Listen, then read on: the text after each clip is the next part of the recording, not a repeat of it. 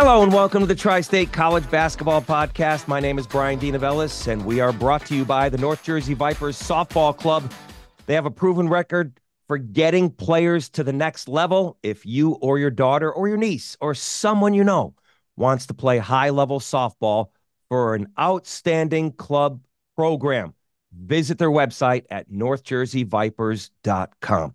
So, what team in the New York, New Jersey, Connecticut, tri-state area has the best record among Division I men's basketball teams? That's right, Princeton. The Tigers are 13-1 after trouncing Harvard in their Ivy League opener last Saturday. The team is off until Monday. They have an MLK, Martin Luther King Day matinee at 2 p.m. at Jadwin Gym. They're going to be hosting Dartmouth. Get out there and support the Tigers. It is my pleasure now to welcome to the Tri-State College Basketball Podcast the starting forward of your Princeton University Tigers, Zach Martini. Zach, thanks for coming on. Appreciate it, Brian. Really happy to be here. Thank you. Awesome. So, Zach, talk about this start that you guys are on here as a whole. How well is this team playing right now, and what has it been like? It's been a great first 14 games. We're having a lot of fun. We're translating and carrying over some of that magic we had in 23 into 24, and I think we really showed it on January 6th against Harvard. Yeah.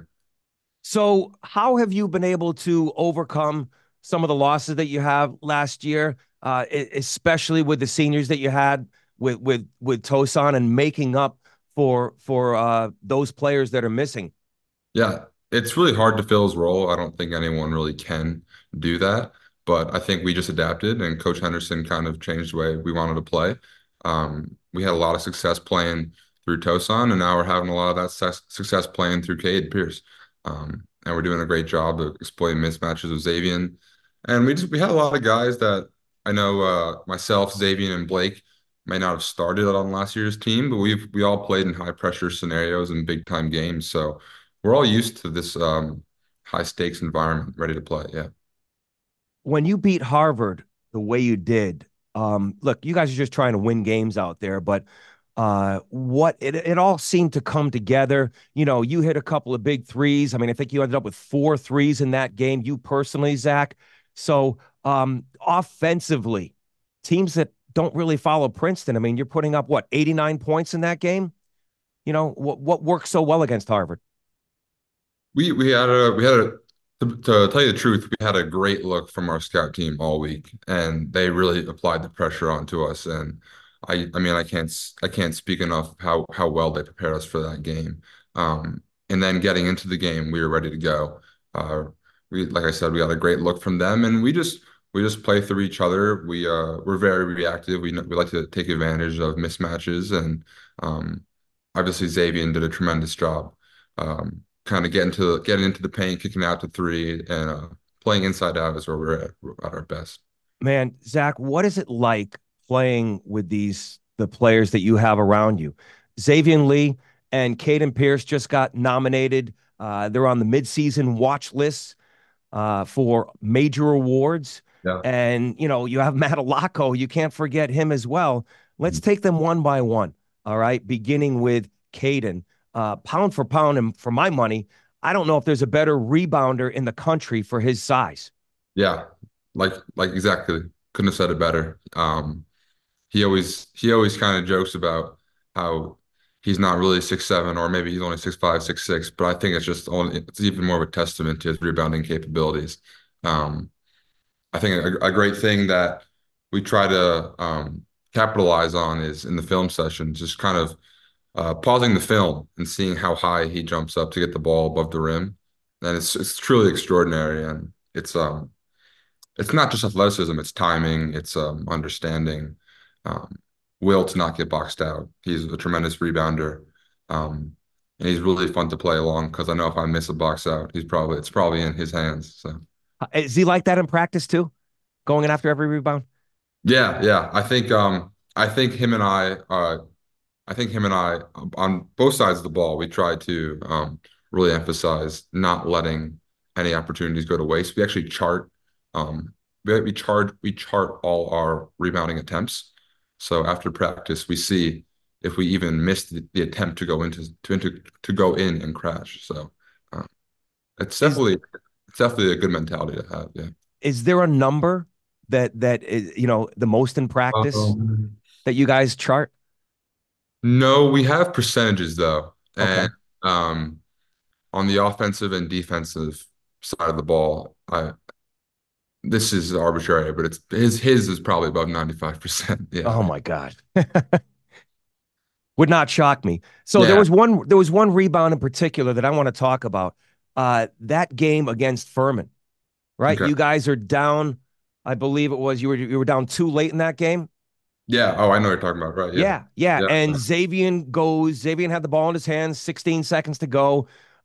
Great drive to the hoop, misses the layup, and out of nowhere, Pierce comes flying in, grabs the ball as he's falling out of bounds, and zips it out to Alako, who I don't know how he even saw him. And Alako ends up hitting the go ahead three, and you guys win the game in the final seconds.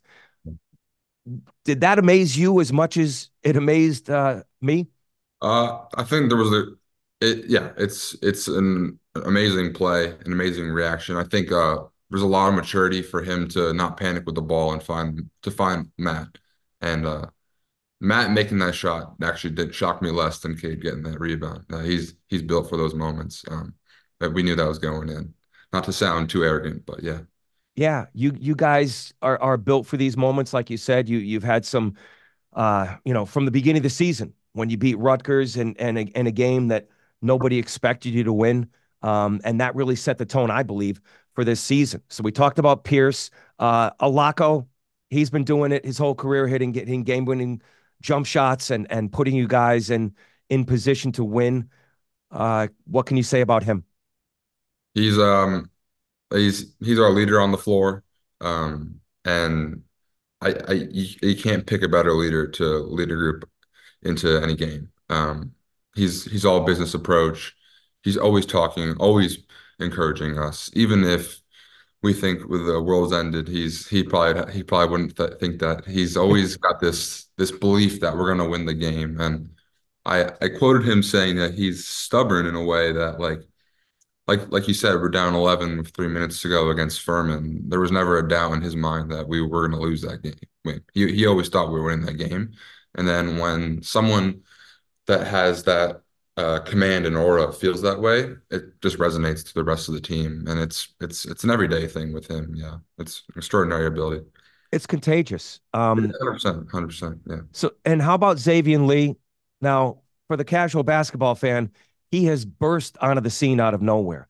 Mhm. Didn't start last year, came in to this season and was handed the keys to this offense. And right now, I can't think of a player that is having a better year in the Ivy League, averaging 20 points a game, and doing it all, rebounding and assists. Maybe it surprises us, but you play with him every day in practice. Are you at least a little bit surprised at what he's doing out there, or no?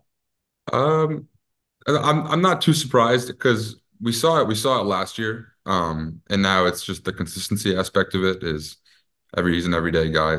That's a thing that coach um tries to have us work towards being an everyday guy, just having your approach be all basketball, all business, all keys to win every day, whether it's practice or the games. And he's really bringing that, and he's showing a great jump on defense. One anecdote is last year in the championship game against Yale. I remember Coach McConnell like telling him like down the stretch, like you're gonna go in and win us this game. And he shot big free throws down the stretch in that game as a freshman in the Ivy League championship. Like he's always been ready for the moment. And now he's just being able to really put everything together. And he's fun to watch. He's fun to play with. Oh my goodness, yes. And listen, numbers are going to be the numbers, and there's a lot of games left to be played. But to average 20 points a game on this team with your schedule, that's an impressive number to get to that point at this point in the season. Oh yeah, 100%, 100%. And I think I mean we had two Division III games, so we didn't play a whole lot of minutes. So I wonder that could even impact it more. Yeah. That's an excellent point, right? It's not like you're padding your numbers against those teams. I mean, you guys might have played, I don't know, 8, 9 minutes in that game, the starters, right? Yeah, if that, yeah, Right, right. yeah, So excellent point. So those players, for those of you who don't know, Xavier Lee has been named two-time Ivy League Player of the Year already. Caden Pierce has been named the Ivy League Player of the Week 3 times. Xavier Lee has been named the Ivy League Player of the Week 2 times, and Matt Alacco 1 time. That is where Princeton stands. But listen, it's a team aspect. It's also Blake Peters. yeah. It's also Zach Martini, and Zach. Let's not forget about what you're doing over here. On a team of this stars, you've really uh, come together with your role, and I want to applaud you because you're putting up some numbers that you haven't put up in the past, and um, twice in a row, you've hit career numbers in 4 threes in a game. You had a 16-point performance against Delaware and a 14-point performance against Harvard. What are you doing so well over your last, 4, 5, 6 games that has put you to this point in the season? I think the main thing is confidence. I just feel like I'm at a great spot on both sides of the floor, really at peace with my role and what I need to do to help this team win games. And we have so many dynamic players on this team where their ability to get inside the paint really opens up my outside game. And to the point where I'm getting able to get off some pretty open shots, and they trust me to knock them down. And I've been doing that at a pretty effective clip right now. So yeah, I'm just really pleased. And I know trying to carry it over into the rest of the Ivy League. Everybody on this team is capable of shooting threes, Yes. and you're at the top of that chart. Last 6 games, 16 for 22, 16 for 22 from three, 48% from the season. How much do you practice, Zach? For this to be this good at this point, Yeah. how much do you put into practice? I don't want to say my workouts are one dimensional, but they almost are. It's just getting tons of before practice, working out with Coach Rowley or Coach Brett, and we're just getting threes within our offense.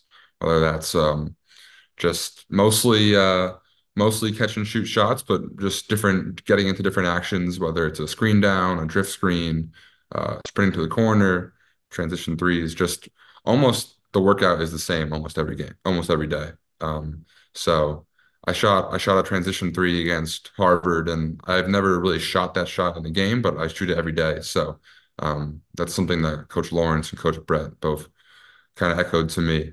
So yeah, You're not just, coming off a screen, catch and shoot, yeah. right? You can create off the dribble and, like you said, in transition.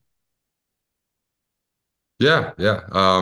Yeah, just trying to read what the defense is giving me. One of the great things about Coach Brett is our workouts. I might be shooting the same shots, but it's always so we're playing Dartmouth on Monday. How can I get shots against Dartmouth? How can I get shots against Harvard? That was Saturday's. That was last week's workout. So the workouts change, but the shots are the same. So Okay. yeah, Zach, one area of the game I'd like to see you improve on is free throws. You're only shooting 100%. yeah, However, 5 free throws all year, Zach, 5 for 5. yeah, How are we yeah. going to get those numbers up a little bit?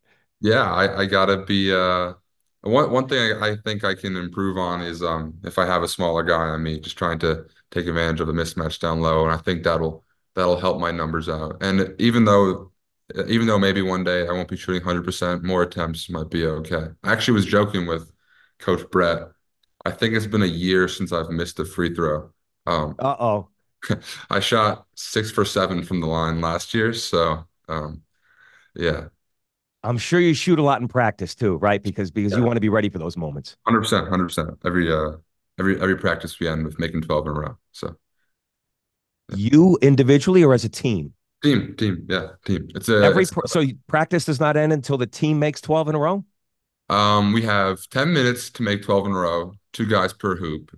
After those 10 minutes, if you haven't made them, it's 5 push-ups for the team. So it's a good way to end practice. We're usually pretty consistent, around 5, 10 push-ups a practice. Maybe one or two guys will miss. Okay. Yeah, yeah, Yeah, and just another way to get players conditioned and ready for shooting free throws when it counts. Yeah, so we lost to St. Joe's by 4.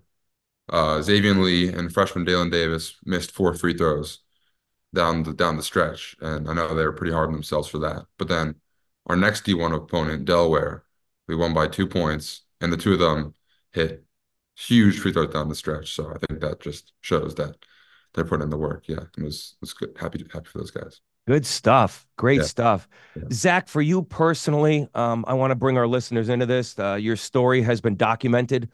Last year, your junior year in October, you were going through practice and I guess routine practice, yeah. setting a screen or taking a charge. I believe you took a Or, charge yeah. and you suffered a collapsed lung Mhm, and you were in the hospital for 5 nights. You mhm. missed 6 weeks, the first 6 games.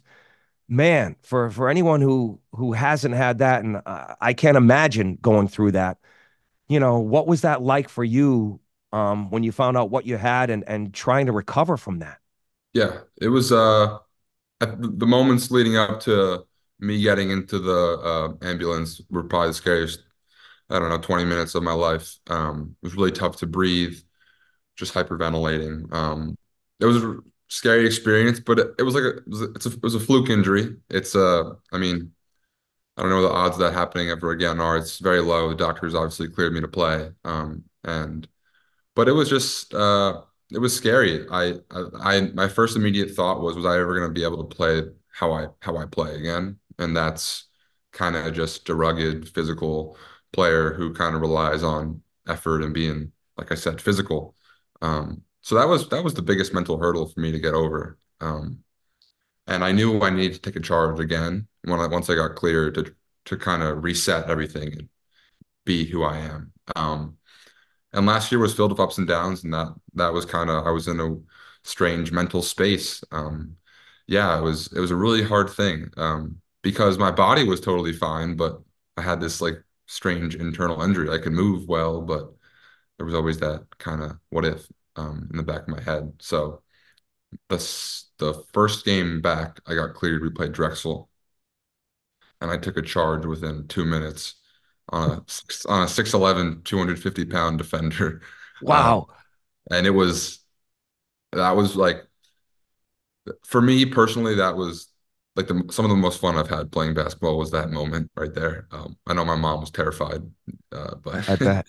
it Uh, was I needed that's you're not going to change the way you play, Zach. I yeah, mean, and that goes with every competitor out there.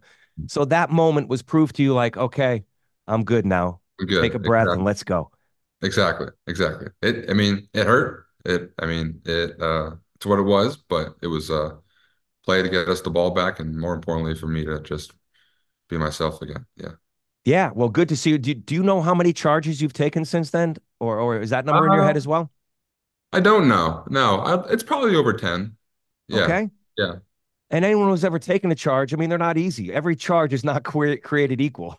Oh, no. And there's a new rule this year. I'm not sure if you're informed of it. I'll butcher it trying to explain it, so I'll spare you from those details, but Thank um you. they're they're really leaning away from charges. They're calling more block calls this year. I think the advantage was for the defender in years past. There's no doubt about it. And Yes. every single um flop or bang bang play, they automatically said charge. Mhm. But you got to earn it. You got to earn it now. Yeah, I agree. 100%. Okay. All right. Well, great to see you back out there. And obviously it's been more than a year. It's been whatever it's been now, Yeah. 16 Yeah. months Oh or my. so. Yeah. But I'm glad you shared that with us because, it's a scary moment and it's not something that everyone very rarely, like you said, experiences in their life. Mhm. So, coming out of Gil St. Bernard, Zach, what kind of offers did you have and why did you pick Princeton? I uh I had a handful of offers, mostly around the East Coast. I was really leaning towards here, Yale, and University of Vermont. Like you said, a local guy. So I really got to. I mean, it's almost an advantage being so close. I got to play with the guys here a lot more than I got to play at other schools who were recruiting me just because my high school is up 206, the same road as here. So Mm-hmm. um, really meeting the players, meeting Coach Henderson, Coach McConnell, really getting to build a relationship with them and see how genuine of coaches and people they were. Um, really molded my decision. I never ever thought I would go to school so close to home, but uh, I mean, it's been amazing. 4 years, yeah, Best choice of your life? 100%. Yeah, can't deny that. Yeah, And good for you. Good for you. And there are a lot of players on Princeton who could have gone to a lot of different Division I schools. You're right there with all of them. And being a student athlete at Princeton, and being in these practices, I'm sure there are a lot of coaches and a lot of practices around the country where coaches are just like, screaming, man, that is a dumb play. How stupid are you? But yeah. those Princeton practices, is it like full of Coach Henderson saying, wow, Zach, that was a smart play. What a smart pass. No, No, no. no. He, I won't say he does a good job complimenting us. He finds that balance, but um, more so, there's tons of Coach Henderson moments where he's passionate. He'll rip you 1 second, then pull you right back up. So he's got his unique style, and it works. And it's you got to go through it.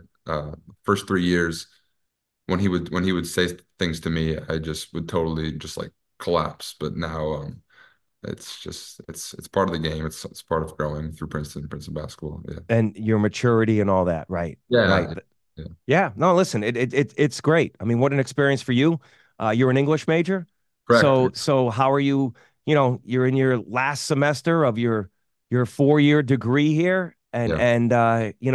what do you have to look forward to this spring and in academics and beyond that? Yeah. I'm English major, and I have a profound appreciation for film. So it's kind of mixed into the major. And I'm taking a course called Research Film Studio, where I'll have the opportunity to kind of create my own short film, which is super exciting. And I have no previous experience with that, but it's something Hmm. I'm really looking forward to. Your spring semester at Princeton, you only take 2 courses because you're trying to finish the gauntlet, which is the thesis. So that course I'm really looking forward to. Yeah. You're finishing your thesis. What is that about? It's about this kind of phenomenon called the uncanny, which is as Sigmund Freud says, it's when the familiar starts to become unfamiliar. And I'm looking at that through mostly a director named David Lynch through his works. Yeah. Awesome. Good Yeah. luck with that. And I'm sure it'll be a big relief when it's all said and done. Yeah. Yeah. I definitely will. I definitely will. So Zach, I understand one little thing before we go. I Yeah. understand you have a high interest in world flags around the world. I definitely do. It all started through playing FIFA, the video game FIFA. Every Yes. every player has their country's flag next to their icon. So it's been a minute, but I think I'm up for it. Yeah. Okay. So I have some flags over here, some colored Yeah. flags, and we're gonna Yeah. we're gonna do a little. I think they will get progressively more challenging, but we're Sure. gonna see how good you are, Zach. Okay. Okay. Let's do All it. right. First one. That is Norway. Yes. 1 for 1. Very good. Number two. Ukraine. 2 for 2. All right. Maybe I'll get you with this one. Is that New Zealand? Ooh. Is it Australia? That was a trick one. It's Australia, Australia. Okay. which is very similar to New Zealand. Yeah. So do you know the difference between the two flags? Um, right now I don't. No, I don't. It has something to do with the stars. So I know Okay. Australia has this star here, and I think New Zealand just has this one. So maybe that was a little tricky for you. Gotcha. No, that's But that's perfect. Yeah. but just remember the big star there. Okay. So you were certainly in the right hemisphere in the right location. Uh, All right, I know you're going to know this one, and I hope it's not upside down. Okay. ooh. Okay. It's the Dominican Republic. Yes, very good, Zach. What made you know that it was the Dominican Republic? So I was choosing between that, Dominican Republic and Panama for some reason. It has the kind of the similar rectangle aspect going for it, same colors. But Panama has some stars in it versus that crest in the middle. Okay. You Yeah. know you know your flags. And a lot of them obviously, they all have different variations of each other. How many different flags can you have? Uh-huh. All right. I don't know what type of I'm going to give you a hint here. I don't know what type of soccer presence this country has, but I'm going to say you're going to get it. Okay? Okay. Yeah, Here we yeah. go. Ready. Ooh, yeah. Is it Eritrea or is it It's no, not Eritrea. Ethiopia? It is not Ethiopia. I'm going to give you one more. Wait, wait. Is it no? Is it Djibouti? Yes. What? Djibouti? Djibouti. Yeah, yeah, Very good. That was the toughest one. I saved that one for last. yeah. All right. So why did you think of those countries? Um, Ethiopia was a bad guess. Because now I'm picturing Ethiopia's flag, but Eritrea is a country in East Africa, and those colors look very similar. The pattern looks similar too. I can't I can't picture that flag in my head, but I know that Eritrea looks more like that one. Yeah, not Fantastic. Listen, Ethiopia. Zach, you had no preparation for this whatsoever. And I just want to, give you a little round of applause for your participation in that. And thank you. Thank you. No, that was a fun bit. That was great. Uh, Good stuff, Zach. Zach Yeah. Martini, starting forward for the Princeton University Tigers. They're playing Dartmouth on Martin Luther King Day at 2 p.m. at the Jadwin Gym. Great atmosphere. If you haven't gotten out to a Princeton game this year, check them out because this team is doing special things this year. And we wish you continued success and good luck in your next game against Dartmouth. Thank you, Zach. Thank you, Brian. It's been a pleasure. All right, Zach Martini, great job. Had a lot of fun talking with him and talking about world flags and Mitch Henderson and everything they chart with rebounding. Fascinating inside stuff. And look, he's getting a Princeton degree. He is on one of the best basketball teams. Forget about the Ivy League. They're one of the best basketball teams in the country. I put them in the top 30, and they're going to be in the NCAA tournament this year. And if they continue on this path, uh, they could even earn an at-large bid if they don't win the Ivy League tournament. But great stuff from Zach, and I hope you learned a little bit too. If you're watching on YouTube, the difference between Australia and New Zealand, their flags, and Djibouti. So great stuff out of Zach. All right, thank you very much. And we are now going to go around the tri-state. Seton Hall, St. John's, UConn, and Rutgers. Let's begin with Seton Hall. This is a team, folks, that is red hot. There is no way anyone, even the most optimistic Seton Hall fan and St. John's fan for that matter, could have predicted that Seton Hall, St. John's, and UConn would be tied atop the standings in the Big East after 5 games. They gutted out a win at Georgetown. Every Big East win. Look, there is no need to apologize for road wins in the Big East. And there's no need to apologize for wins, period. You just get them any way you want, any way you have to, because they don't count style points in the NCAA selection committee. Seton Hall did it the hard way. They came flying out of the gates, built a 16-point lead. Al Dawes was red hot. What a tear he's been on. Seton Hall was up 19-5. They were up 24-8. And then Georgetown woke up. And then Georgetown cut it to 2. Why? Turnovers, turnovers, turnovers. Sloppy play, sloppy ball handling, inexcusable passes. Seton Hall's ugliness reared itself. And then Georgetown cuts it to 2. Seton Hall gets it back up to 8 by halftime. They built a 14-point lead in the second half. And what happened again? Georgetown chips away. And before you know it, Georgetown led with 3 minutes to go. It was 65-62 Georgetown with 2.5 minutes to play. Everything that Seton Hall had done right, they did wrong. And somehow in that final media timeout, Seton Hall put it together. Why? Because they did it on the defensive end of the floor, and it was none other than Dylan Adewusu who was the catalyst. I mean, he came alive. Look at Adewusu's numbers. They're not pretty. 4 points, 5 turnovers for the game. But boy, oh boy, was he the MVP down the stretch. First, he picked up a charge on Jay Heath. That led to a runner by Kaderi Richmond at the other end.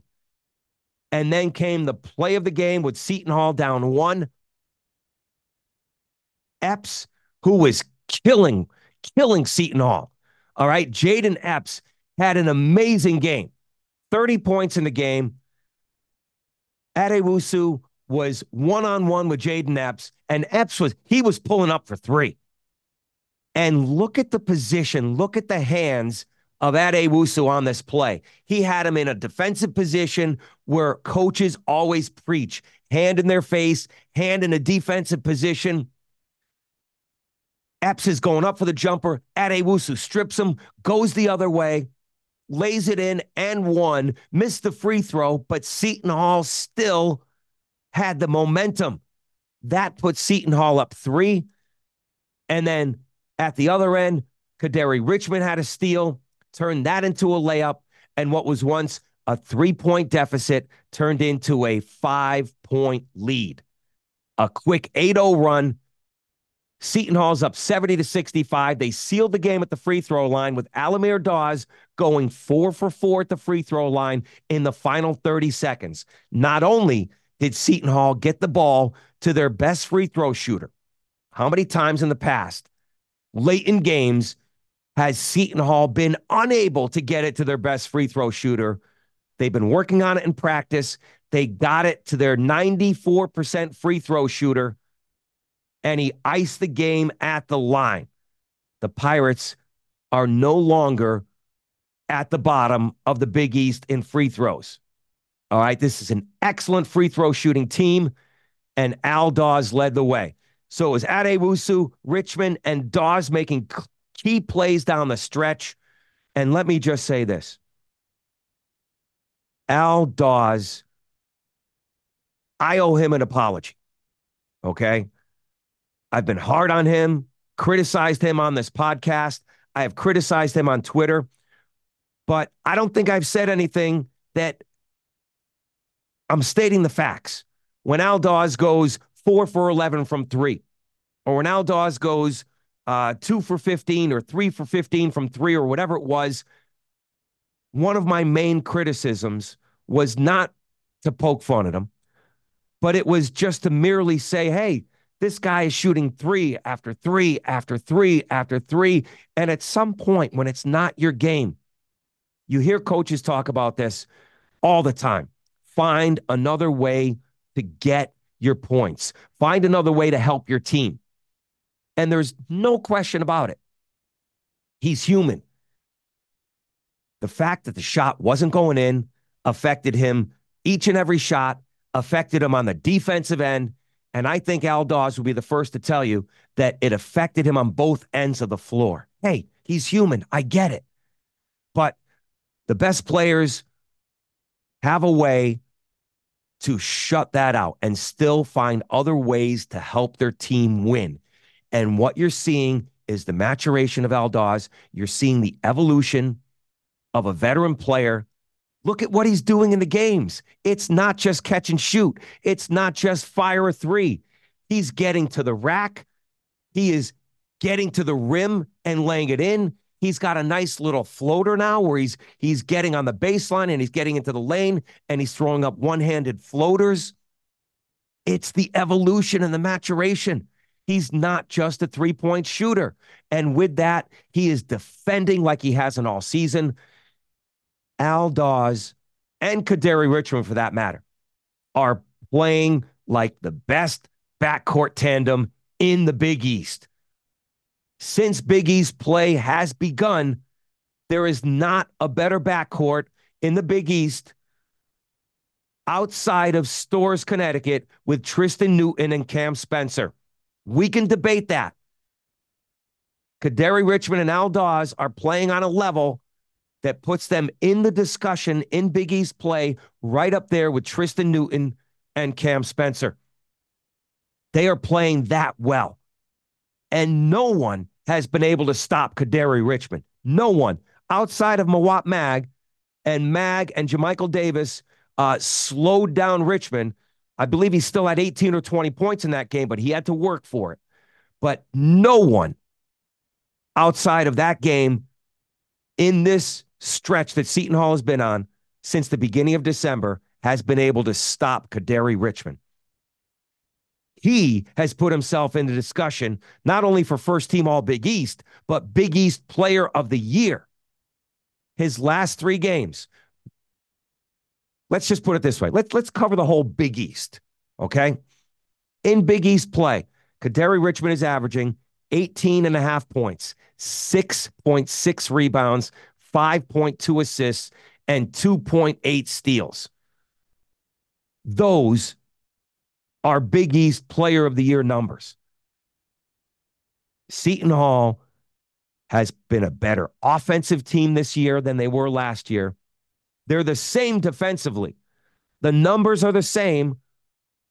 They're maybe giving up a few more points a game, but shooting percentages are exactly where they were last year at 41.5% field goal percentage. That is what Seton Hall is allowing.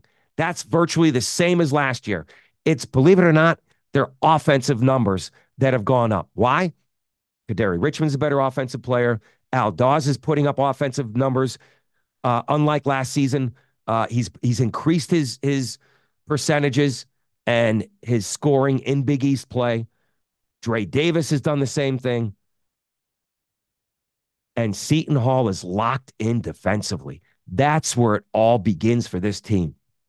They have finally bought in defensively what Shaheen Holloway wants them to do. So, will they keep it up? Tough matchup against Butler. We'll see on Saturday. Let's continue in the Big East. St. John's, another team that Rick Pitino said it. He said, this team will be better in January and February than it is at the beginning of the year. And he's a prophet. This team is playing like Rick Pitino thought they could play. Why? It's the play of Dennis Jenkins, and it's the play of Joel Soriano. Dennis Jenkins is also in the discussion for first team All Big East. I'm not going to say that he's Big East Player of the Year, but if St. John's finishes in the top 2 or 3 in the standings, he very much is worthy of being called Big East Player of the Year on a team that has arguably the best center in the Big East in Joel Soriano. But Mr. Inside, Mr. Outside, that is the key. And just like Seton Hall, St. John's jumped out to a big lead against Providence, saw it evaporate in the second half when Providence took a lead, and they had to make big plays down the stretch. Why? Because Devin Carter put on one of the great individual performances at Madison Square Garden for an opposing player, and certainly put out the best individual performance by a player in the Big East this season. Devin Carter was a dude. Devin Carter was amazing in this game. 31 points, 13 rebounds. He single-handedly almost beat St. John's. But St. John's found a way to win a game that earlier in the season they would have lost, just like they did against Boston College. It wasn't that long ago that St. John's didn't have it together. But you're seeing the maturation of a team. You're seeing the evolution of players playing and knowing what is expected of them from Rick Pitino. Rick Pitino has said it. I put together a collection of offensive players, and I'm trying to make them play defense. I'm trying to teach them how to play defense. They are learning how to play defense. They went to a zone. The zone is working. Their man-to-man is better. They're following the scouting report, and they're following through. So late in the game, when Providence was threatening and cut it to 1, Devin Carter was still on fire. The Providence fans are going crazy. Providence fouls Brady Dunlap, the freshman. Tough spot for the freshman. Okay, he was dinged up a little bit. We know he's going to be an amazing player. He's done an excellent job since being inserted into the starting lineup. He has put everything that Rick Pitino could expect out of this freshman. He has produced and more. But Brady Dunlap misses the first free throw. St. John's clinging to a 1-point lead with about 7 seconds to go. Brady Dunlap misses the second, and out of nowhere, R.J. Luis comes flying in, grabs the rebound, pulls it away from Devin Carter, who then fouls Luis and picks up his 5th foul of the game. So not only does Luis grab the rebound, St. John's up 1, but he fouls out the other team's best player, who is having the game of his life. Talk about a double whammy. Talk about a 1-2 punch by Luis. And if you look at the replay, you saw Devontae Ticket Gaines trying to box out Luis, and Luis he kind of tosses him aside, but Ticket Gaines was off balance and then just went to the floor, crumpled to the floor, and Luis goes and gets the rebound and gets fouled. An amazing play. Is it Luis? Is it Lewis? I'm going to say this. Only RJ can tell you how to pronounce his name. But last year, if you listen to UMass games, it was Luis. And this year, suddenly the announcers are calling him Lewis. So I'm going to go with Luis, okay? With all due respect. Luis goes to the line, misses the first free throw, hits the second, and then St. John's fans had to hold their breath until Jaden Pierre throws up an air ball on the last 3. So St. John's exhales, 4-1 in the Big East, their best start in the Big East in 23 years, and the Johnnies have a tough task ahead at Creighton on Saturday. Can they get to 5-1? Next week, they're playing Seton Hall at Seton Hall. That is a very difficult 2-game stretch. St. John's fans, sure, you want to get greedy, but 1-1, that is the goal. Find a way to split at Creighton and at Seton Hall, 2 places where St. John's has not won in recent years. So good for the Johnnies, good for Seton Hall, and good too for UConn. The Huskies are 4-1. If you recall, they lost their Big East opener at Seton Hall. Donovan Clingan went down in that game with a strained tendon. He has been out ever since. And all UConn has done is win 4 Big East games, 2 at home, 2 on the road, without their most important player. They have done it with small ball. They have done it, reinventing what they do, because everything offensively and defensively has gone through the big fella. And why not when you're 7'2" and that's skilled? We've seen the other players step up and make a difference. Stephon Castle is healthy, and he's playing like the Big East Freshman of the Year. Everyone has picked up their game. All right? Alex Caravan has come alive in the last few games, and he has found his stroke once again. Cam Spencer is putting up Cam Spencer numbers, and Tristan Newton is playing like a Big East Player of the Year candidate.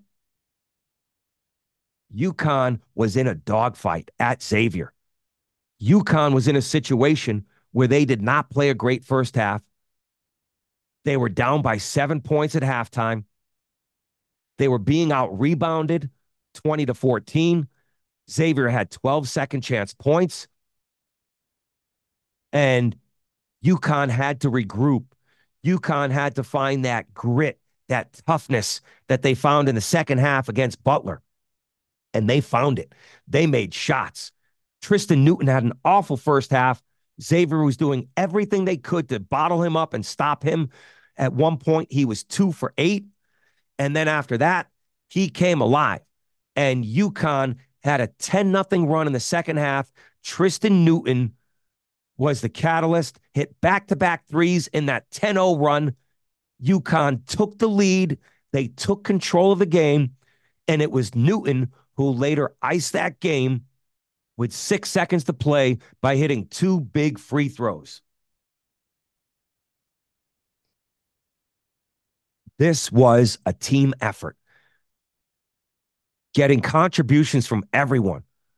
Hassan Diarra has been, listen, you want to say he's 6th man of the year in the Big East? I'll go with that. He's certainly one of the most valuable players coming off the bench for the national champs.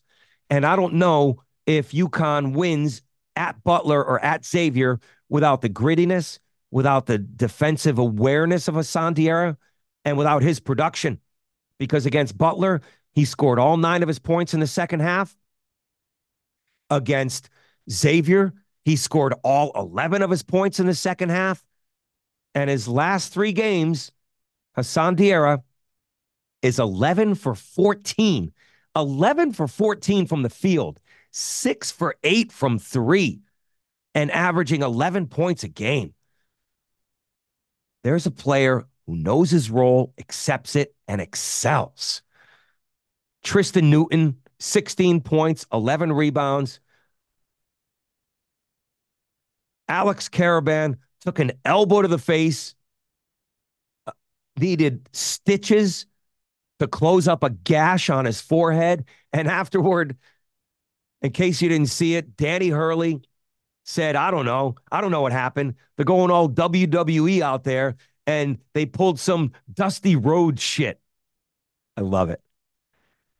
Only Dan Hurley would make a Dusty Rhodes reference. They're pulling some Dusty Rhodes shit out there, like a chair across the face, or, cutting their forehead with a razor blade like they used to do in the old WWF when it was called the WWF, right? To show blood coming down. They would actually do that. These wrestlers, for show, for real blood, right, would take a prop chair across the head, or they would get thrown over the ropes. And as they're on the ground, writhing in pain, they would literally take a razor blade and throw it across their forehead. Only Dan Hurley would make a Dusty Rhodes WWE reference. Well, Alex Karaban was not in the WWE. They stitched him up. He finished the game. There was no foul called on that play. And Alex Karaban is a hockey player, ladies and gentlemen. Stitched him up. Get out there. Get back out there on the ice. And UConn pulls it out. So now I'm not sure of the availability of Donovan Clingan in this game against Georgetown. But either way, UConn is going to try to win their 5th straight game with or without Donovan Clingan against Georgetown. We'll see if they can get it done and remain in first place in the Big East. How great would it be if UConn wins and St. John's wins and Seton Hall wins, and somehow on Tuesday at the Prudential Center, we have Seton Hall hosting St. John's for first place in the Big East. Either way, that is a huge game, and we'll see what UConn can do as well. And last but not least, let's talk Rutgers. They needed a win in the worst way to stop the bleeding, stop the hemorrhaging, and along came the perfect antidote. Rutgers could not have handpicked a better opponent than the Indiana Hoosiers daddy. Hoosiers daddy. This is a team that Rutgers has absolutely owned at Jersey Mike's Arena and owned over the last 6 years, winning 9 of the last 11 matchups. Now, yes, Rutgers still can't shoot. They struggle from 3. They can't even hit layups. But what they have found, and we've talked about it here, I have talked about it over the last 2 weeks, they must defend, they must rebound, they must turn you over, they need to win ugly. There's going to come a game where these shots do fall. Law of averages say they eventually are going to fall. But the majority of the time, they won't fall. And when they don't, Rutgers has to do those three things: defend, rebound, turn you over. Let's take them in order. All right. They defended. They held Indiana to a season low 57 points. Indiana also scored 57 in the loss to UConn at the Garden earlier this year. The Hoosiers shot 33% in the second half. Great job of defending on Malik Reneau. Reneau. Great job of defending by Cliff Amori and Antoine Woolfolk. Reneau scored 13 points, but for the majority of that game, for the first 30 minutes, I think he was at like 6 points. All right. The 2-3 zone was terrific. It seems to take coaches a while, halfway through the season, to install their zone defense. Whatever it is, the man-to-man is easier to teach than the zone. Unless you're Jim Boeheim, right? Then it's just 2-3, 2-3, 2-3. But the 2-3 zone was terrific. We've seen teams go to it more now. We've seen St. John's employ a successful zone. We've seen Seton Hall, and we've seen Rutgers. So the 2-3 zone was terrific. The Hoosiers were frustrated. Go to the end of the first half. Tie ball game. Indiana had the ball, holding for the last shot. Rutgers in a zone. Xavier Johnson trying to make something happen. Loses the ball out of bounds. And now Rutgers has the ball. 5 seconds to go in the half. Game tied at 27. And they have a chance to take the lead. And boy, did they ever. Derek Simpson dialed up just the shot you need. I'm sure they practice it all the time. The old 40-foot bank shot at the buzzer. And Simpson holding the form. Bank shot. He runs into the locker room, hand held high. Rutgers goes into the half with a 30-27 lead. That wasn't a turning point, but it was certainly in Rutgers' favor, where they had momentum going into the half. Every shot counts. Those 3 points were big, especially with Rutgers jumping into the lead in the second half and fighting off Indiana in the second half with their defense. All right. They also did it with rebounding. They out-rebounded a longer Indiana team by 11. That should not go unnoticed. 51-40. But this is what Rutgers does against Indiana. They are tougher. They are stronger. They have a better will. They out-rebound them. And case in point, in the second half, Rutgers going to that 2-3 zone, there were 2 big weak side rebounds by Derek Simpson. The shot goes up from the left side. Derek Simpson is the weak side rebounder. On the right side, has his man sealed off. And of course, like most jump shots from the opposite side, if they miss, they hit the rim and continue going opposite. They're usually not short, the majority of them. Simpson was where he needed to do, sealed off his opponent, his offensive player, and then ran down the ball in the corner for 2 big defensive rebounds. Rebounding right up there with defense keyed this Rutgers win. And the third key point were the turnovers. 18 in all by Indiana, leading to 18 points for Rutgers. Big play in the second half. I forget what the score was midway through. Probably about 8 to 10 minutes to go. Mawot Mag comes up with a steal in the half court, leads to a dunk. I believe that made it 51-40, if I'm not mistaken, on that dunk. And yes, 6 minutes and 30 seconds to go. That steal and dunk by Mag put Rutgers up 11. There were some big moments in that second half, some big shots. Andre Hyatt hitting a three. Rutgers hit their free throws, and boy, Indiana did not. Did you see the stats on Indiana? I don't recall ever seeing a team at this level shoot this poorly. Indiana shot 27% from the free throw line. And afterwards, Mike Woodson, I mean, he made it a point to bring this up, right? He brought up the free throws. He's like, they're supposed to be free throws, right? He's like Tone Loc, Funky Cole Medina. They're supposed to be free throws. They're free. That's what Mike Woodson was saying. We got to get that corrected. 4 for 15. Ouch. Ouch. Another big player in the second half. Rutgers had plenty of them. Austin Williams.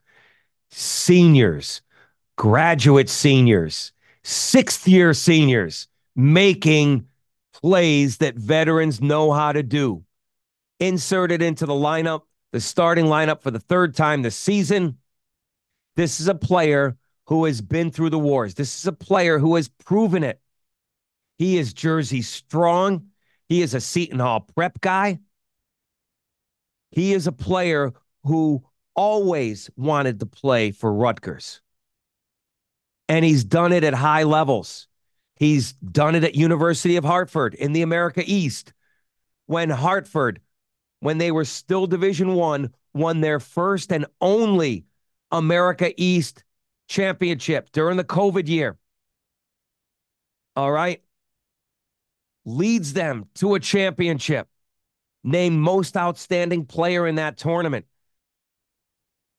He has found a home at Rutgers in Steve Pikiell's system. It is a player that Pikiell wanted, and it is a place that Williams wanted to go. We just haven't seen it. We haven't seen it enough because Williams has been injured. And we hope that his nagging injuries are in the past and he's able to play, because you have seen what he can do over the last couple of games when Austin Williams is around.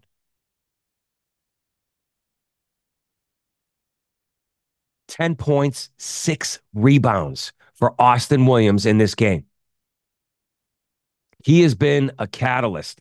He has been a player that, when inserted into that lineup, is making plays. And Steve Pikiell said afterward, Austin Williams has earned it in practice, and he has earned the ability to start. He is an X factor for Rutgers. Pikiell brought out his seniors to this post-game press conference following the win over Indiana. He brought out Hyatt. He brought out Mag. He brought out Williams. These players, Cliff Amori, another senior, if Rutgers hopes to follow up this win with a win at the Breslin Center against Michigan State, a place where they haven't won ever, 0-7 all time. If Rutgers expects to win a game that Michigan State will be heavily favored, they're going to have to do it in this fashion. And hopefully the shots will fall. But if they're not, it's going to have to be a grind, an ugly type of win again. Michigan State is the bigger team. They're more physical. But if Rutgers could be more physical than them like they were against Indiana, there's hope that they can win this game. All right? Because Michigan State, they were top 5 preseason. Top 5. I mean, they're not even top 50 right now. They're 1-4 in the Big Ten, and that doesn't happen under Tom Izzo very often.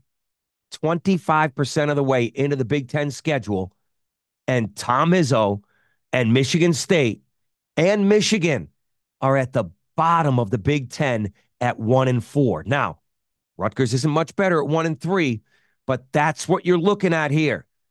A chance to stay out of the basement, a chance to get some momentum going into next week. Who's going to win this game? It's going to be a battle of wills that is going to determine the outcome of this game. Who can make the play in crunch time?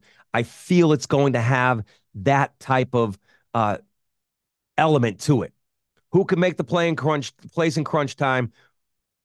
Who has the will to win more than the other team and make the defensive stops at one end or knock down the shots or free throws at the other end, making the plays in the final 4 minutes of this game.